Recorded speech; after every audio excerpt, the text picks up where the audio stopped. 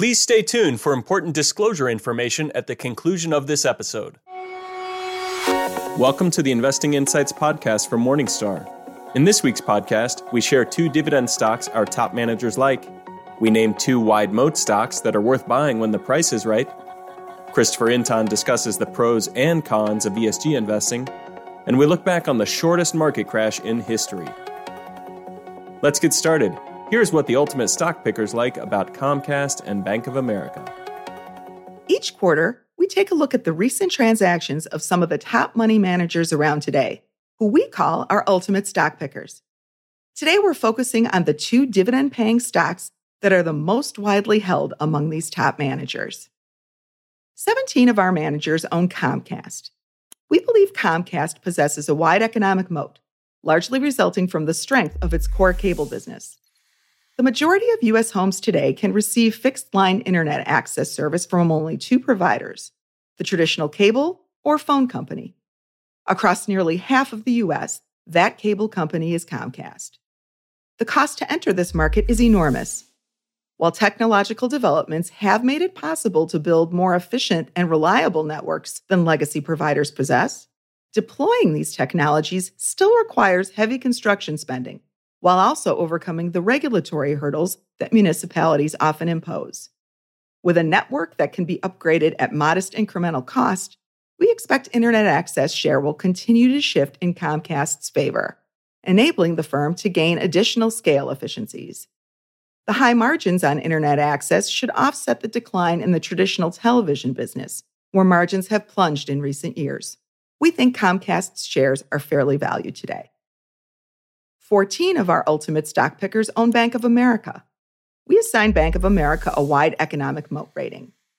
Bank of America is the second largest U.S. money center bank by assets and tends to have leading share and operations in many of the areas it competes. It's one of the top deposit gatherers in the U.S. and has top 2 share in retail mortgages, home equity lines of credit, and small business lending, as well as one of the top corporate franchises in the U.S. The bank also has one of the largest online retail brokerages in Merrill Edge and one of the largest advisor forces through Merrill Lynch Wealth Management. Overall, we believe the bank's key advantage comes from its scale in certain fixed cost, fixed platform businesses, and the breadth of products it can offer to clients. This contributes to economies of scale and economies of scope and can create switching costs for customers as they use the bank for more and more products. We think shares of Bank of America are fairly valued. Expand your investing horizons and look to the long term with Morningstar's podcast, The Long View. Join hosts Christine Benz and Jeff Patak as they talk to influential leaders in investing, advice, and personal finance. Search for and subscribe to The Long View today. Now, we explain why Amazon and ServiceNow look increasingly attractive. Growth-oriented technology stocks have sold off in 2021. We think shares of 2 wide moat companies look increasingly attractive. First is Amazon, which we think is worth $4,000 per share. Amazon dominates in both e-commerce and public cloud services.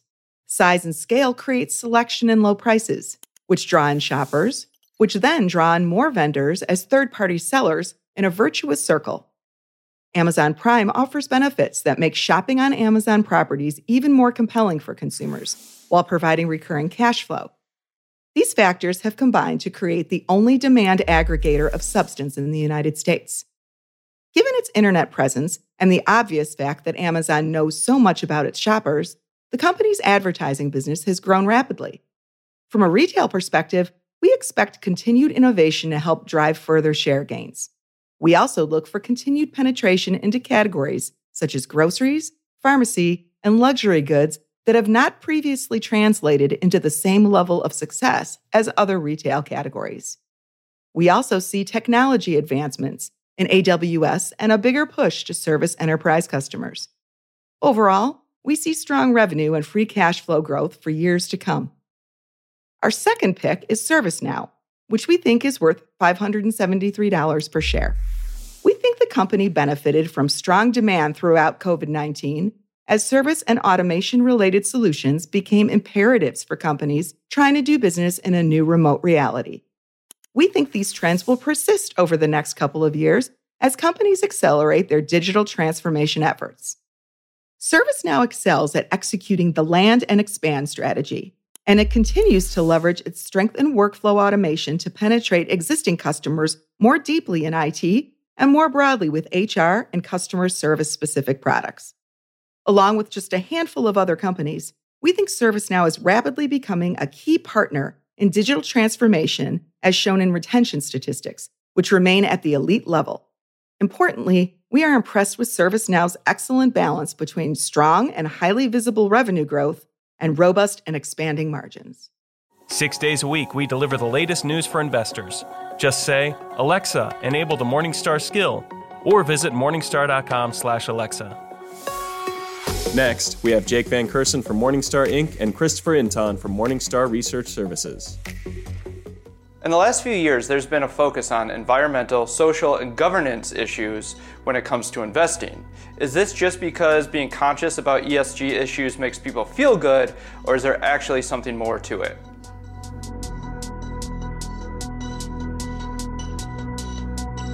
In equity research, we focus on the risks that could arise from ESG factors. Generally, we find that these risks may not currently affect a company, but have meaningful potential to. Building on this, we think of sustainable investing as appropriately taking into account ESG risks when making investment decisions. On the other hand, socially responsible investing, or SRI, considers personal preferences, avoiding industries that might not agree with one's values. Okay, but given that values can be sort of squishy, who decides how to define them? Values-based investing is ultimately up to the investor. We're more focused on the valuation impact.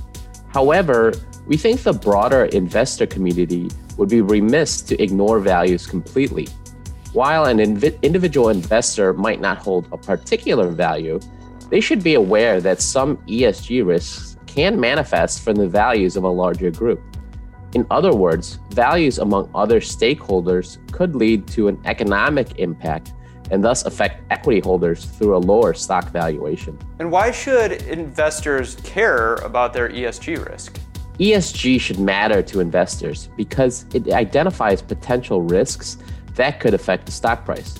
Just like investors who want to know if a company could run into trouble from having too much debt or selling products in a declining industry, it is important for investors to consider ESG risks that could hurt a stock. Okay, given that, can you cite any examples of when an ESG risk hurt investors? Chemical companies face risks from environmental damage that can ultimately cost billions of dollars to clean up, such as asbestos lawsuits that left many companies bankrupt. Similarly, beverage companies must continually monitor their water use, as they may have to pay higher costs or even stop producing beverages if they use too much water. Any company whose employees are unionized is at risk that their employees will go on strike due to poor working conditions. All of these are ESG risks that could hurt investors. So given all that, how does one take an equity research approach to ESG? For instance, Morningstar's equity research approach focuses on valuation and long-term orientation. Our approach for ESG is about understanding and capturing these risks in our stock recommendations.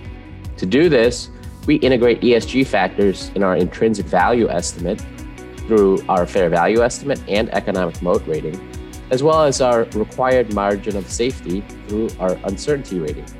By identifying and assessing these risks, we can use ESG analysis to better understand company risks and incorporate that into our stock calls today.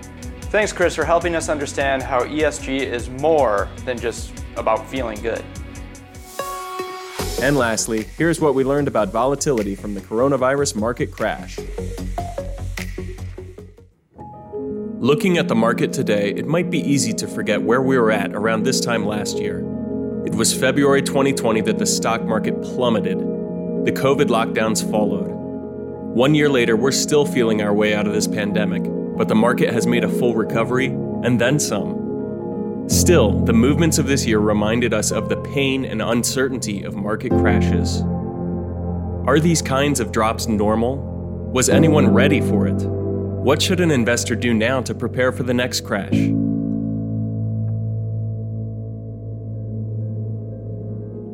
The global financial crisis and subsequent market crash that ended in 2009 has been described as a black swan, a unique negative event that could not be foreseen because no similar events had occurred in the past. However, if we look at historic data, we can see that there is a long history of market crashes. Financial researcher Larry Siegel came up with a more fitting term, Black Turkey, an event that is everywhere in the data, it happens all the time, but to which one is willfully blind.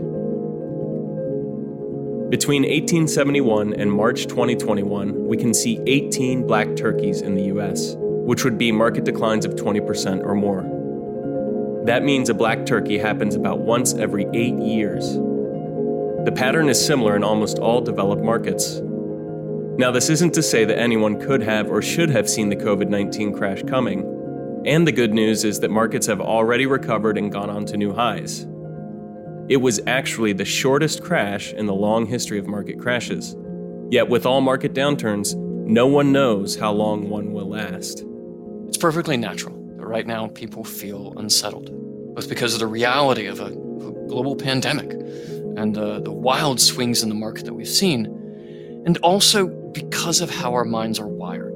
When the markets drop 10%, right, and we've seen up and down, but when they go down 10%, it's natural to think that they will continue to go down.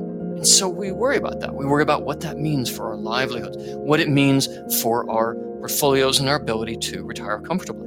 This volatility may make some investors want to sell out of stocks completely when there is a crash.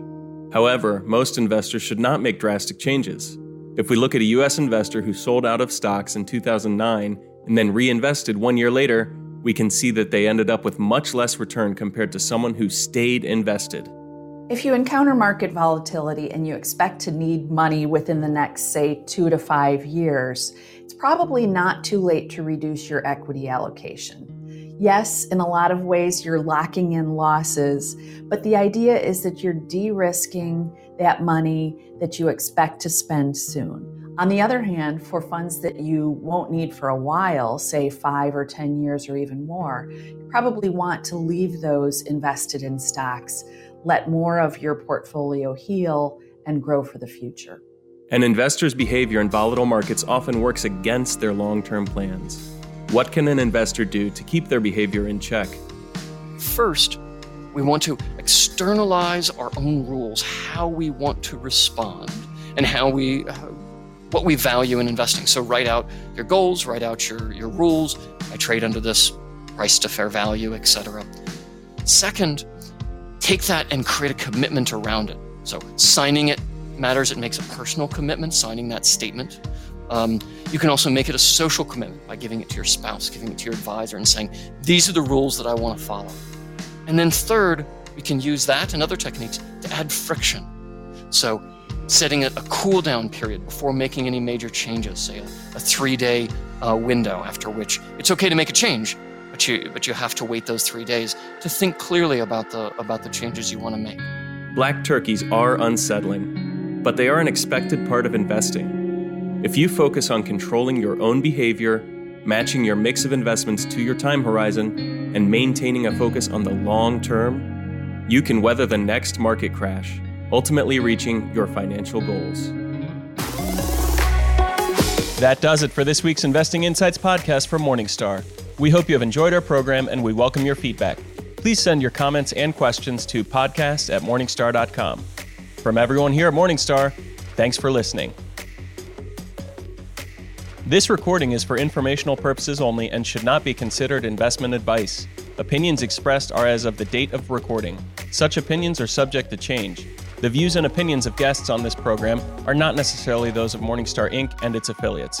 Morningstar and its affiliates are not affiliated with this guest or his or her business affiliates unless otherwise stated. Morningstar does not guarantee the accuracy or the completeness of the data presented herein.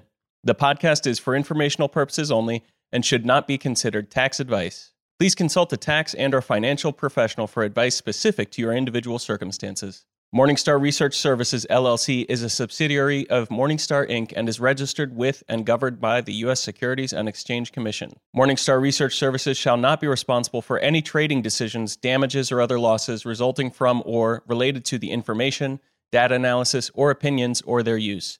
Past performance is not a guarantee of future results.